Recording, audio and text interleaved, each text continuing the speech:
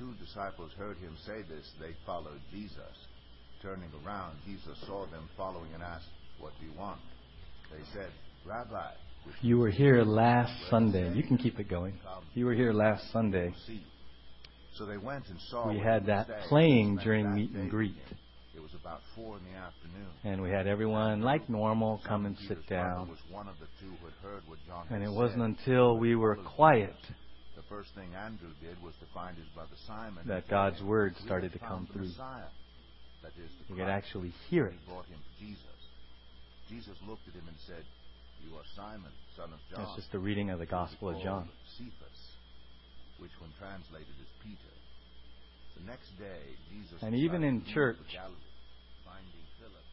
we come and nothing wrong with fellowship, nothing wrong with hugging and greeting one another. But we asked the question last Sunday, do you stop long enough to hear God's voice? Even in good stuff, serving and fellowship and worship. Do you stop long enough in your life to hear what's been going on the whole time? Even the challenge, we're supposed to get quiet and even that final 30 seconds or a minute of fidgetiness because we're just not used to it anymore. And it's uncomfortable because we want to just go. We want to just go. And then we might be able to quiet our bodies down, but our mind wants to go. And it's a real discipline and even maybe a real challenge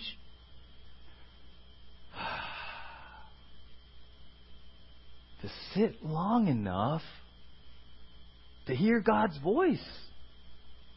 We talked last week, even in our quote-unquote quiet times, we'll read, then we'll pray, which usually is defined as talking at God. And as soon as we read and pray and talk at God, and usually that ends up with giving Him a request list. And at the end of that, we usually say, "In Jesus' name, amen." And in our mind, quiet time's done. So I get up and go. I'm done with quiet time. And the funny thing is, I shared last Sunday, oftentimes when you say "in Jesus' name, amen," and you get up and leave, God's about to start talking. Where'd you go? I thought this was quiet time. In this series on pressing on, we began at the beginning of the year. We're now at this place of Jesus saying, "My sheep hear my voice and they follow me." They won't follow the voice of a stranger. They'll follow my voice. And we said last week, in this culture, at night, all the various shepherds would come into a common sheep pen in the village, and all the sheep would sleep in the same place, and they would have a gatekeeper, and all the shepherds would go sleep where they were going to sleep. And in the morning, each shepherd would come one at a time, stand outside the gate, and do his unique call. And when he did his unique call, only his sheep would leave the pen. And the question for us last week and even into this Sunday is, do you hear His voice? And last Sunday, if you look in your notes there, we looked at there are so many competing voices, right? In John 10. We used that. And then we looked at there's Satan as a competing voice. He's the father of lies. There's the world and its value system. There are straight up false teachers that want to deceive you. Ourself, right? Other people, even in the church, well-meaning other people that may actually, in their desire to encourage you, may actually be giving you unbiblical direction. Right? We saw in Matthew, right, Jesus was going to say, hey guys, here's what's about to happen. And he says all this stuff that's about to happen, including his death. And Peter says, the Bible says, Peter pulled him aside and rebuked Jesus. He said, no way! And again, giving Peter the benefit of the doubt, it was because he loved Jesus, didn't want to see Jesus die, didn't want to see Jesus suffer. Right? And what does Jesus say? Get behind me, Satan! You're thinking of it in human terms. Your mind is on the things of man, not God, Peter. And Job's friends, right? They start off good. They come and, hey, Job, let's just sit. We're going to sit with you for 7 days and not even talk. And sometimes that's all people need. When they're going through a trial or something, a circumstance, they just need someone to sit and be with them. But then Job's friends crossed the line and they misrepresented God.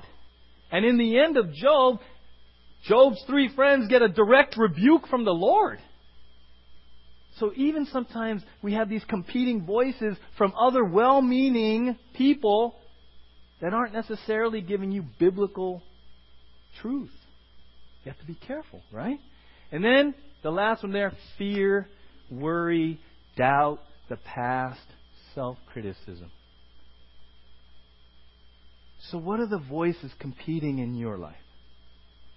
We all would love to say, oh, Jesus, yes, I want to follow your voice just today. You're the shepherd, I'm your sheep. I want to just follow your voice, Jesus. And no one in here would not want that, I'm assuming. But one of the first steps, you got to acknowledge, what are the competing voices in your life? And if you want to know what they are, just look at the choices you make. What's driving your decision making? Is it fear? Is it worry? Is it self-criticism? Is it anger? What are the competing voices? What are the things that I just want to hear God's voice, and yet there's always that one. There's always that two. And it drives us, and sometimes it's frustrating. And so we got to identify them. We have to identify them, right? Turn to Matthew 14. Another wonderful story of someone trying to understand and discern God's voice, the Lord's voice, right? Matthew 14, verse 22. So last Sunday was all about identifying, acknowledging and identifying. What are the competing voices? What are the competing voices in your life? Okay? Not that you don't want to hear God's voice, not that you don't even want to obey God's voice, but there are just so many things going on. Matthew 14, verse 22. Immediately Jesus made the disciples get into the boat and go on ahead of him to the other side while he dismissed the crowd. After he had dismissed them, he went up on a mountainside by himself to pray. When evening came, he was there alone, but the boat was already a considerable distance from land, buffeted by the waves because the wind was against it. During the 4th watch of the night, Jesus went out to them, walking on the lake. When the disciples saw him walking on the lake, they were terrified. "It's a ghost," they said, and cried out in fear. But Jesus immediately said to them, "Take courage, it is I. Don't be afraid." "Lord, if it's you," Peter replied, "tell me to come to you on the water." "Come," he said. Then Peter got down out of the boat, walked on the water, and came toward Jesus. This happens on the Sea of Galilee. The Sea of Galilee is surrounded by hillsides. And if you're wondering why these professional fishermen were so scared, what happens, certain times the winds come down off the hillsides onto the Sea of Galilee, and it gets to be pretty rough. Big waves. Have you ever been in the channel when the waves kick up between here and the islands? You know, some days you just don't go out because it's so bad, right? This is what happens on the Sea of Galilee. The winds come down the mountainsides, and they get some big waves going. So Jesus puts his disciples in the boat. About 3 a.m., they're out there getting tossed around, right? Verse 25, during the 4th watch of the night, Jesus went out to them walking on the water. So he's kind of cruising out there, right? When the disciples saw him walking on the lake, they were terrified. It's a ghost, they said, and cried out in fear. Jesus says, hey, take courage, it's I, don't be afraid. And then verse 28. Lord, if it's you, Peter replied, tell me to come to you on the water. Come, he said. This morning we're going to focus on that little phrase, if it's you. If it's you. How many of you would really desire to hear God's voice and know God's will? Right? And sometimes we're like, well, how do you do that? What does that mean? And this is very challenging, especially in the church today, and this is where I want to encourage you, okay? There's a couple of extremes as we move forward in this that we have to be careful of. All right? One extreme is way over here, what we call mysticism. Okay? And mysticism is really based on feelings. This sort of sensory thing. I want to hear God's voice, and so it's all about feeling, what I feel. Okay? And so we get kind of mystical, and you can kind of open the door to some really interesting things, right? When it's all about trying to hear God's voice through feelings and mysticism. The other place is where you kind of have a reaction to that, and you're like, very academic. And it's just studying, and it's the Greek and the Hebrew, and it's all formulaic, and it's just right? And you kind of toss aside all the supernatural. Okay? So in between those two, we have to understand that as you sit here, we believe there is a supernatural element to being a believer. Amen? It's supernatural. And what do you mean by that? Well, there's a third person of the Trinity called who? And where does the Holy Spirit live if you're a believer? That's supernatural. Can I fully understand and comprehend that? Nope. But the Bible teaches it. So do you understand there is a supernatural element? There are elements when you're in a relationship with the God of the universe, your finite mind is not going to fully grasp, but on the authority of Scripture, you receive it. And you act upon it. So you got to guard against mysticism and touchy-feeling and all feelings-based. And then you got to guard against becoming so academic that you get the Holy Spirit and you just give Him the boot. Because it's all about academia. And in between, you find this wonderful, glorious, dunamis power where you walk in the power of the indwelling who? Holy Spirit. Okay? So there is a supernatural element to our faith. There is. Okay? In fact, I will tell you this. To live faithfully the Christian life in your own human effort is impossible. You want an example? Jesus says, love others as I have loved you. Wait, Jesus, you died while we were yet sinners. That's the amount of love you had for me? And you call me to love others in that exact same way? Yup. How many of you would say, that's impossible? It is. Except for the indwelling, which makes it supernaturally possible. That's what we have to understand. There is a supernatural component to walking with our shepherd, to following his voice, and yet, as we want to discern, because of all the competing voices out there, there are some practical things we can do to discern, even with our finite limitations, that it's the Lord that we're hearing, that it's the Lord's will that we're following. Turn to Ephesians 5:15.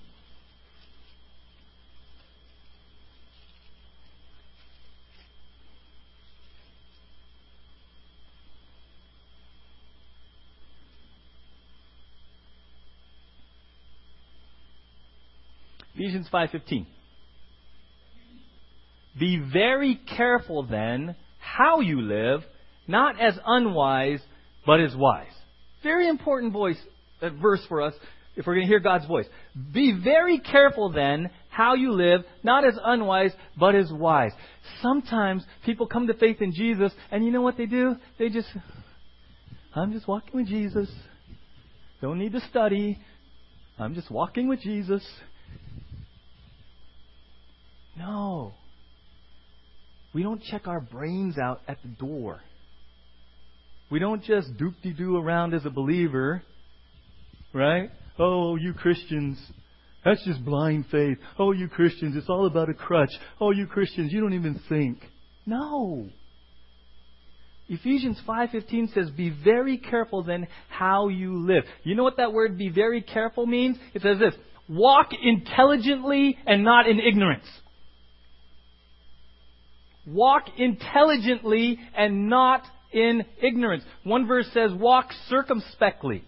Right? Some versions walk which means diligently. One definition is this. One who is walking circumspectly is one who is surveying all circumstances and possible consequences before acting or deciding. We're to be wise. We're to walk circumspectly. We're to use our intelligence in following God's voice. Amen? Okay, this is not a church where we ask you to check your brain out at the door. Right? No. Bring your brain. Please. Muy importante that you bring your brain. I mean, and it sounds funny, but it's so true. In 20 years of ministry, the church is so feelings and touchy-feely that we don't need to study the Bible. You just tell us what to believe, Pastor. I don't need to do it on my own. And it's become so hand-to-mouth feeding, and people don't want to diligently study. They don't want to use their minds. They just want to be told and told and told. And you know why that's dangerous? Because false teachers. If you're not able to intelligently use your mind and study the Scriptures, you are so vulnerable to somebody who sounds good, looks good, very charismatic, and says, hey, let me tell you what it really means. Wink, wink. And you're like, oh, that sounds, I never thought of it that way. Maybe he's got a point. I never thought of it that way. So we're to walk intelligently. Okay? And that includes trying to hear God's voice.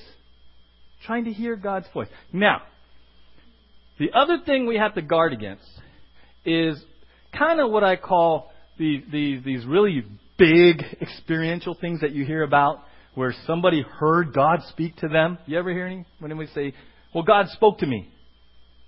We have to guard against that because sometimes when you hear God spoke, someone say, God spoke to me. Inward, you're like, He don't talk to me like that. How come God doesn't talk to me like that, Bill? I went somewhere and everyone was saying how God speaks to them. I ain't never heard nothing, Bill. Something wrong with me? Right? We hear these grand testimonies of God speaking. And you're like, well, what do you mean by that? Honestly, you have to ask yourself, you have to ask that person the good questions. What do you mean by that? Was it a voice? Was it... Okay? Now, here's the supernatural part. Does God supernaturally communicate with people? He's God.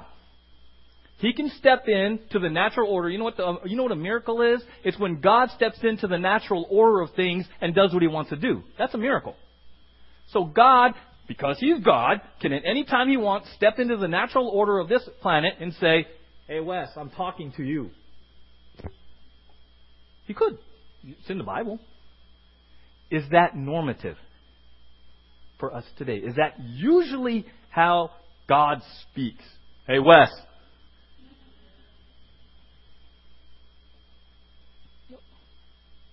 Didn't happen to me this morning. Right? I mean, so how does God speak to us? And what can we do? We've got the supernatural element, but we have to understand, guys, here's the thing. If you want to hear God's voice, revealing God's will ultimately, it's right here. First and foremost, God speaks and has spoken through His Word. Through His Word. Okay? This will keep you safe. It's when we close this and start to drift over here to feelings and mysticism and all of that, in spite of God's truth, revealed truth, spoken word, as the prophets wrote down, then things can get a little bit sketchy. Okay? So what are some questions we can ask ourselves? What are some principles, right? These are some key principles kind of in the realm of the supernatural as we're walking between the supernatural and natural world, trying to do our best. What are some principles to help us discern God's voice? All right? Number one, it's in your outline there. Turn to John 8:47. You've got to ask yourself, am I saved? Am I saved?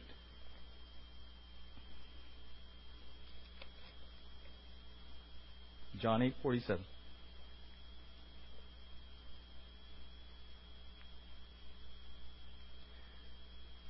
Look what Jesus says. He who belongs to God hears what God says. The reason you do not hear is that you do not belong to God. Let me repeat that again. He who belongs to God hears what God says. The reason you do not hear is that you do not belong to God. Right? Turn to 2 Corinthians chapter 13.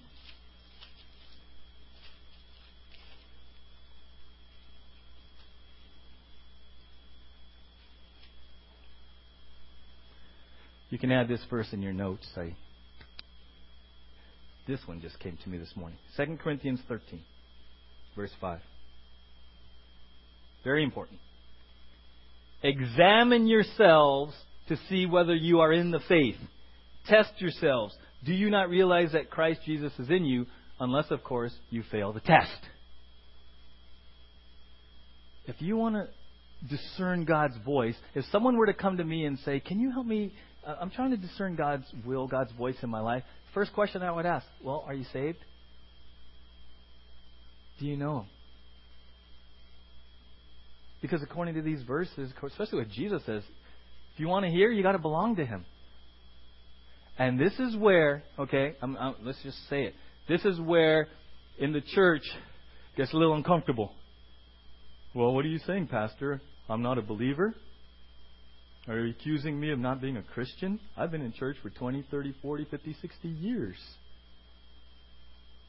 I'm not saying that. I'm just telling you on the authority of Scripture to examine yourself. It's very important. And as a youth pastor, this is one of the biggest struggles I had. Because as a youth pastor, you generally deal with kids who were brought up in the church in Christian homes. So they know what to say, they know what to do, they know how to go to camp, they know how to go to youth group, but they may not be saved. And how do I know that? Because of what I hear they're doing at Nordhoff. And what they're doing when they're not in youth group and not in front of the pastor and not at camp. But they know how to talk the talk. They know all the Christianese. They know all the programmy stuff. And you know one of the challenging parts that I've had to deal with parents who make me on the unpopular list is to ask the parent to really honestly, objectively separate yourself from your child and say, is my kid really saved? Well, I know but he came through Awana. And he went to, All-Stars and he came through your program. And I'm like, I know. They know all the Bible verses. They got all the little sparky jewels. But are they saved? You're wondering why they're making the decisions they're making? Maybe it's because they're not saved. Maybe you have to have a real talk with them and have them examine themselves to see if they're in the faith. And why is that important? Turn to 1 Corinthians. Go to one book to your left. 1 Corinthians 2.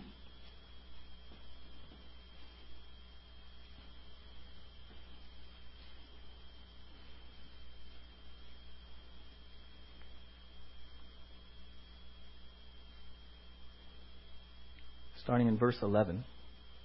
For who among men knows the thoughts of a man except the man's spirit within him? In the same way, no one knows the thoughts of God except the Spirit of God. We have not received the spirit of the world, but the Spirit who is from God, that we may understand what God has freely given us. This is what we speak, not in words taught us by human wisdom, but in words taught by the Spirit, expressing spiritual truths in spiritual words. The man without the Spirit does not accept the things that come from the Spirit of God, for they are foolishness to him, and he cannot understand them, because they are spiritually discerned. The spiritual man makes judgments about all things, but he himself is not subject to any man's judgment. For who has known the mind of the Lord that he may instruct him? But we have the mind of Christ. Basically, if you're not saved, these verses say you're not going to get it. Not only are you going to not really understand it, it's going to be foolishness. You ever try to share your faith with an unbeliever and they just laugh? Oh, dude, you're crazy. You believe that stuff? That's nuts. Well, there you go. 1 Corinthians 2:11 kind of gave you a warning. So you have to settle the issue on the very first issue. In your life, in my life, and when you're talking to someone, do you know Jesus is Lord and Savior? Have you settled the salvation issue? Okay? That's the first step. That'll keep you going. Okay, look at the next one. Am I walking in the power and under the control of the Holy Spirit? Turn to Ephesians 5:18.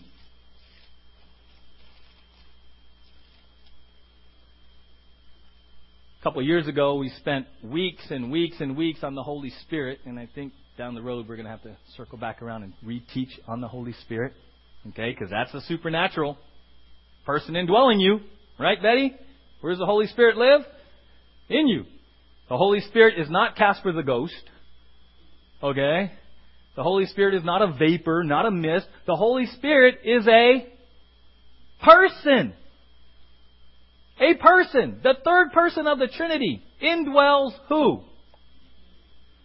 Okay, if you're a believer, point to where the Holy Spirit lives. Right? Look at Ephesians 5:18. Do not get drunk on wine, which leads to debauchery. Instead, be filled with the Spirit. Now, we spent weeks and weeks. In a nutshell, that word filled is not like going to Chevron. Because the Holy Spirit is a person. You don't get filled and then deplete. That word filled is the word controlled. What they're saying there is, kind of like when you get drunk, you kind of get under control of other things, right? The alcohol. What they're saying, the word picture is, hey, be continually under the control of the Holy Spirit. That's all that means. Continually, 24/7, we are to be being filled. That's what it literally, be ye being filled. It's a continual verb with the under the control and the power of the Holy Spirit. That's all that means. So here's the thing. In Galatians 5, it says, hey, you know what? Walk according to the Spirit and you won't fulfill the lust of the flesh. Okay? So here's the thing. Number one, if you want to hear God's voice and you want to know God's will, are you saved?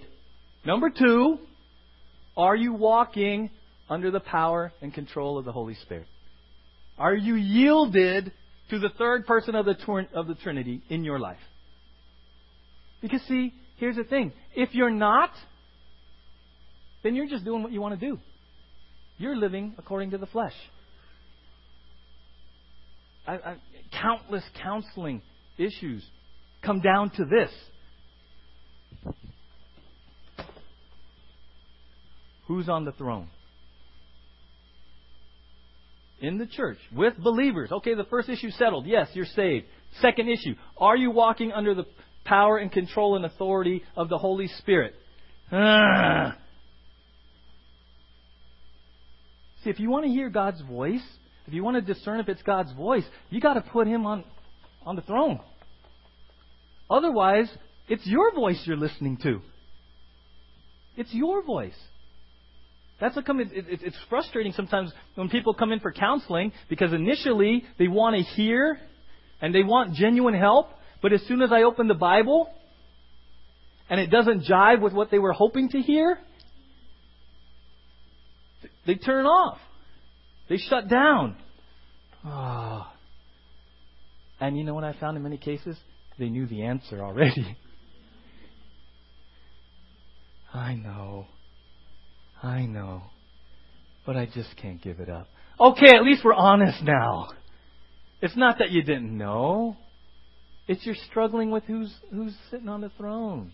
It's an issue between the Holy Spirit and the flesh. That's what's really going on. Yeah. Can you help me there? Yes, I can help you there. Okay? So are you saved? Are you walking in the power of the Holy Spirit? Okay? Very important. Number 3, Scripture. Am I submitted to the authority of Scripture, and do I know how it applies to my situation? Verse is very familiar. Turn to 2 Timothy 3:16.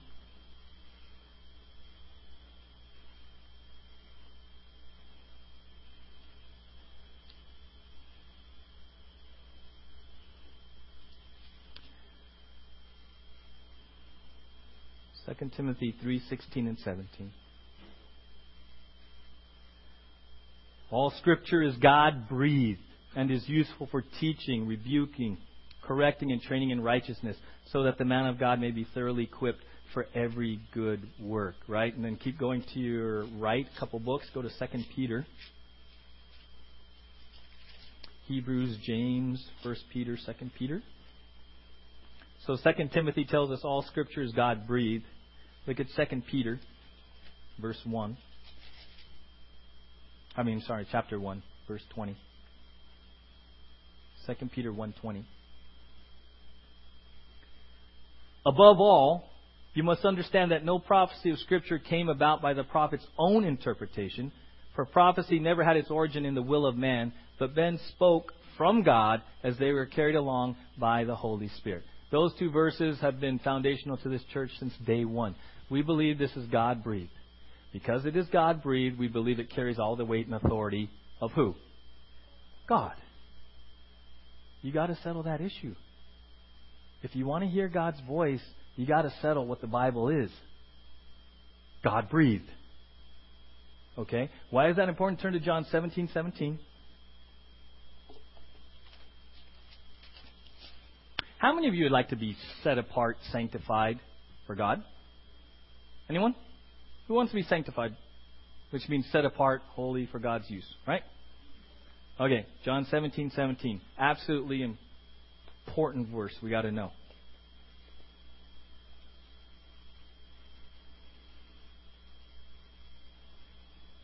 Jesus is praying. Sanctify them by the truth. Your word is truth. Sanctify them by the truth. Your word is truth. If we're in the sanctification process, being made more and more Christ-like, being set apart, being made holy, according to Jesus' own words in John 17:17, what is the means that God will use to sanctify us? Which is what? Your word is truth. See, this is where I'm saying, to be more Christ-like is not about feelings and mysticism and all these experiences. Nothing wrong. How many of you enjoy being here? There's good feelings that follow, right? Yes. I'm not saying we're going to become, we're not going to become like that. But we have to understand right here, this is God-breathed. It wasn't man. 1 Peter says, hey, they wrote as the Holy Spirit carried them along. Jesus says, sanctify them by the truth. That means the Bible is God's means of you becoming Christ-like.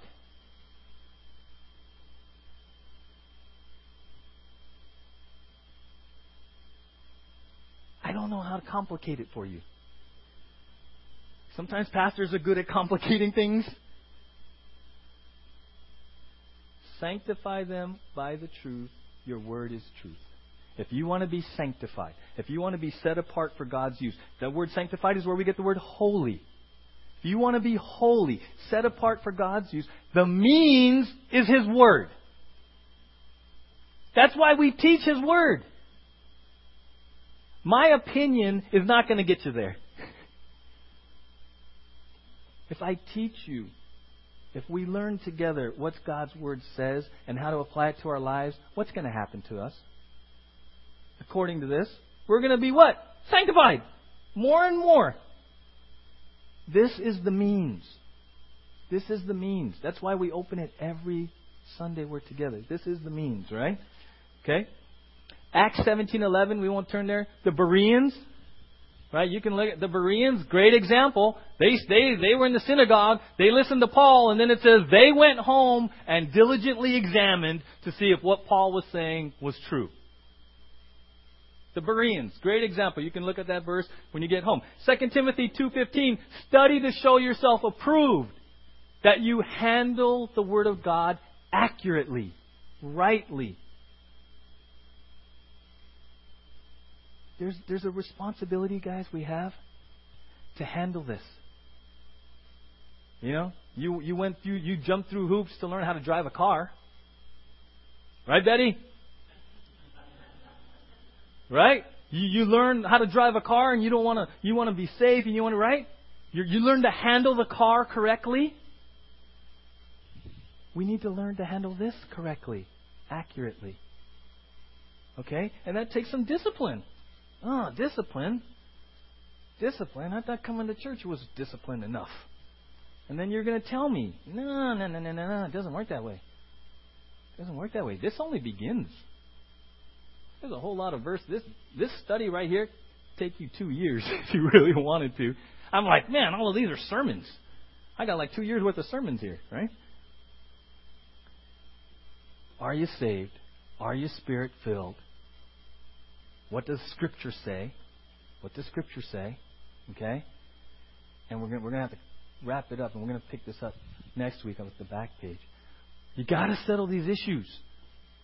Because I would guess that everybody in here wants to hear God's voice. Everybody in here desires to know God's will. Everyone in here desires to be more Christ-like. Amen? Then you got to be able to work this. We've got to work down this list. Because there are so many competing voices and there is so much falsehood and deception even in the church.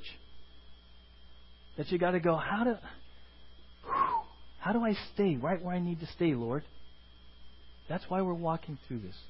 And why is this important? We're going to close. Turn back to Matthew 14. We're going to close with this. We'll close with it next week. Back to the story of Peter.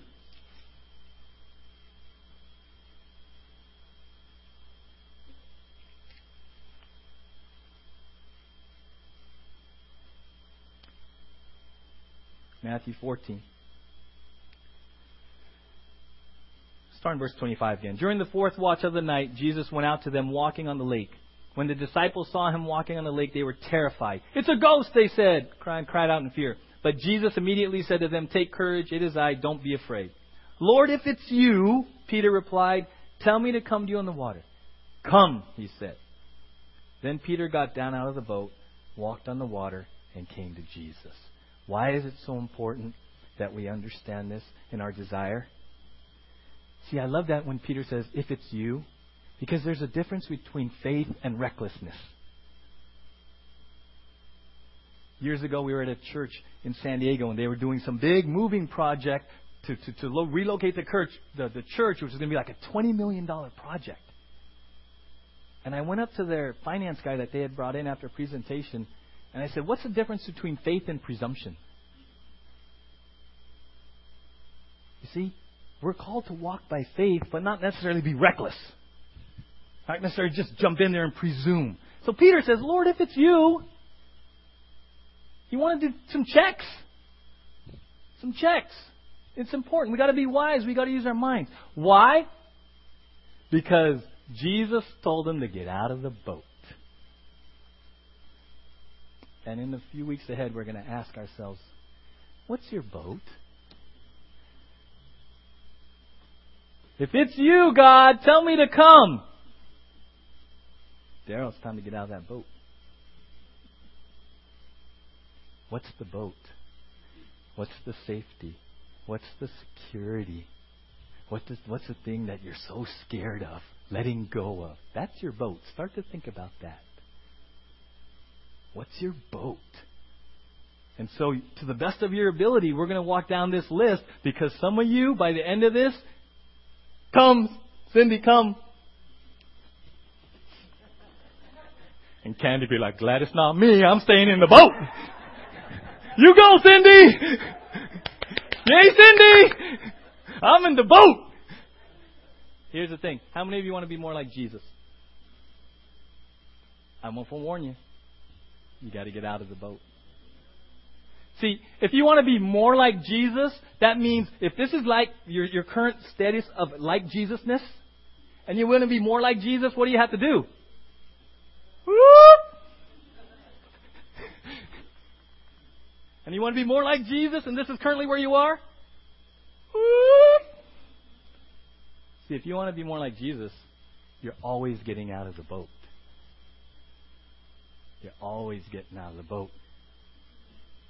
So to the best of our ability, we're walking through this week and next week to discern if it's Him.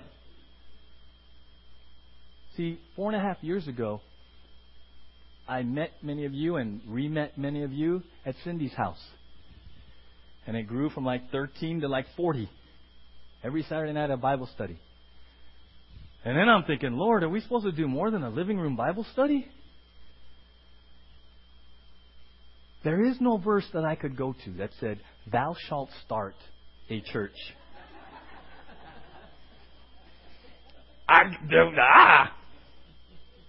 And so I had to walk through a process. And then I had to get out of a boat. With all of you with me. Come on, we're going.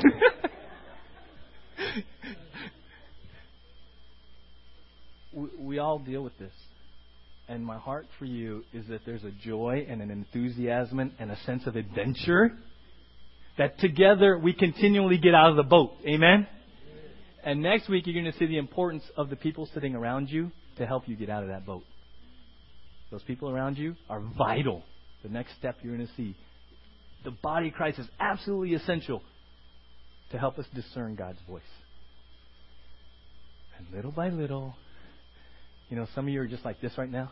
You're in the boat, but you're testing the water. You're like, okay, Jesus, you're going to hold me? Is it going to hold me? We're going to get there. Amen? Let's pray together. Lord, thank you that you want us to know your will. You want us to hear your voice. And in fact, you told us very clearly in John 17:17 that the means of becoming more Christ-like, the means of knowing your will, is your voice through your word. So Lord, help us to hear and respond to what you've said this morning. Because we all have these boats.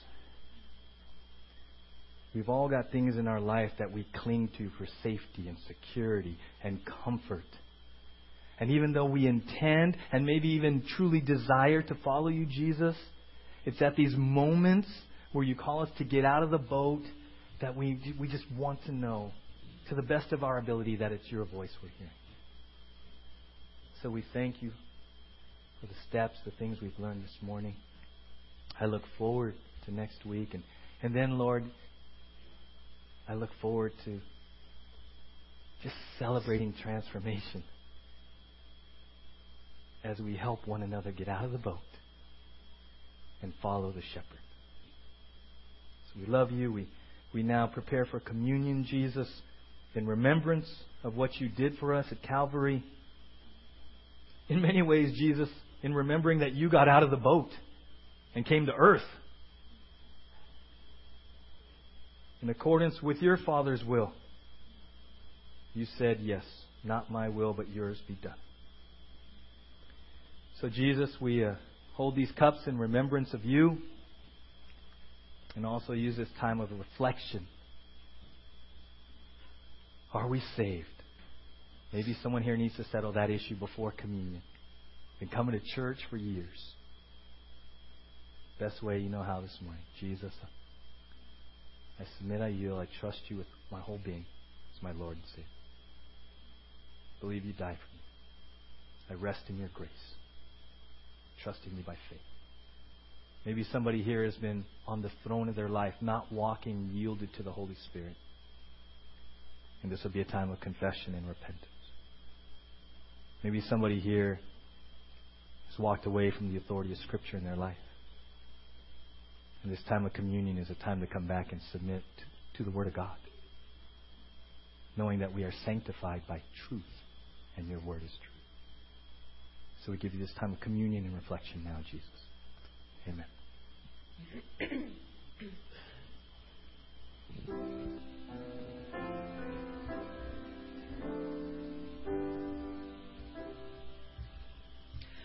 Oh, sacred head, now wounded with grief and shame weighed down,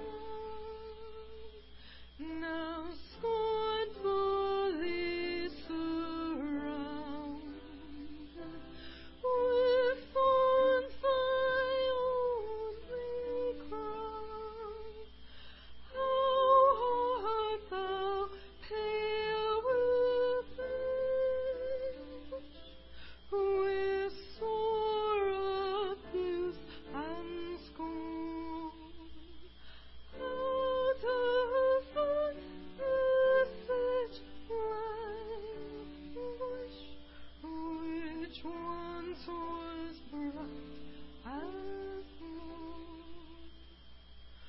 What language shall I borrow to thank thee, dearest friend, for this thy dying sorrow, thy pity without name? Oh, make me thine forever, and should I fainting be, Lord, let me never, outlive my love for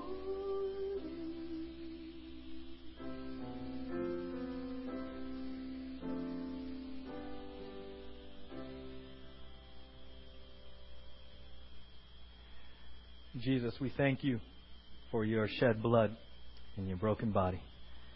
Thank you that we are saved by grace through faith. So, Jesus, we take this communion now in remembrance of you and just reaffirm our conviction that you are Lord and Savior and our desire to hear your voice and to follow you daily. Amen.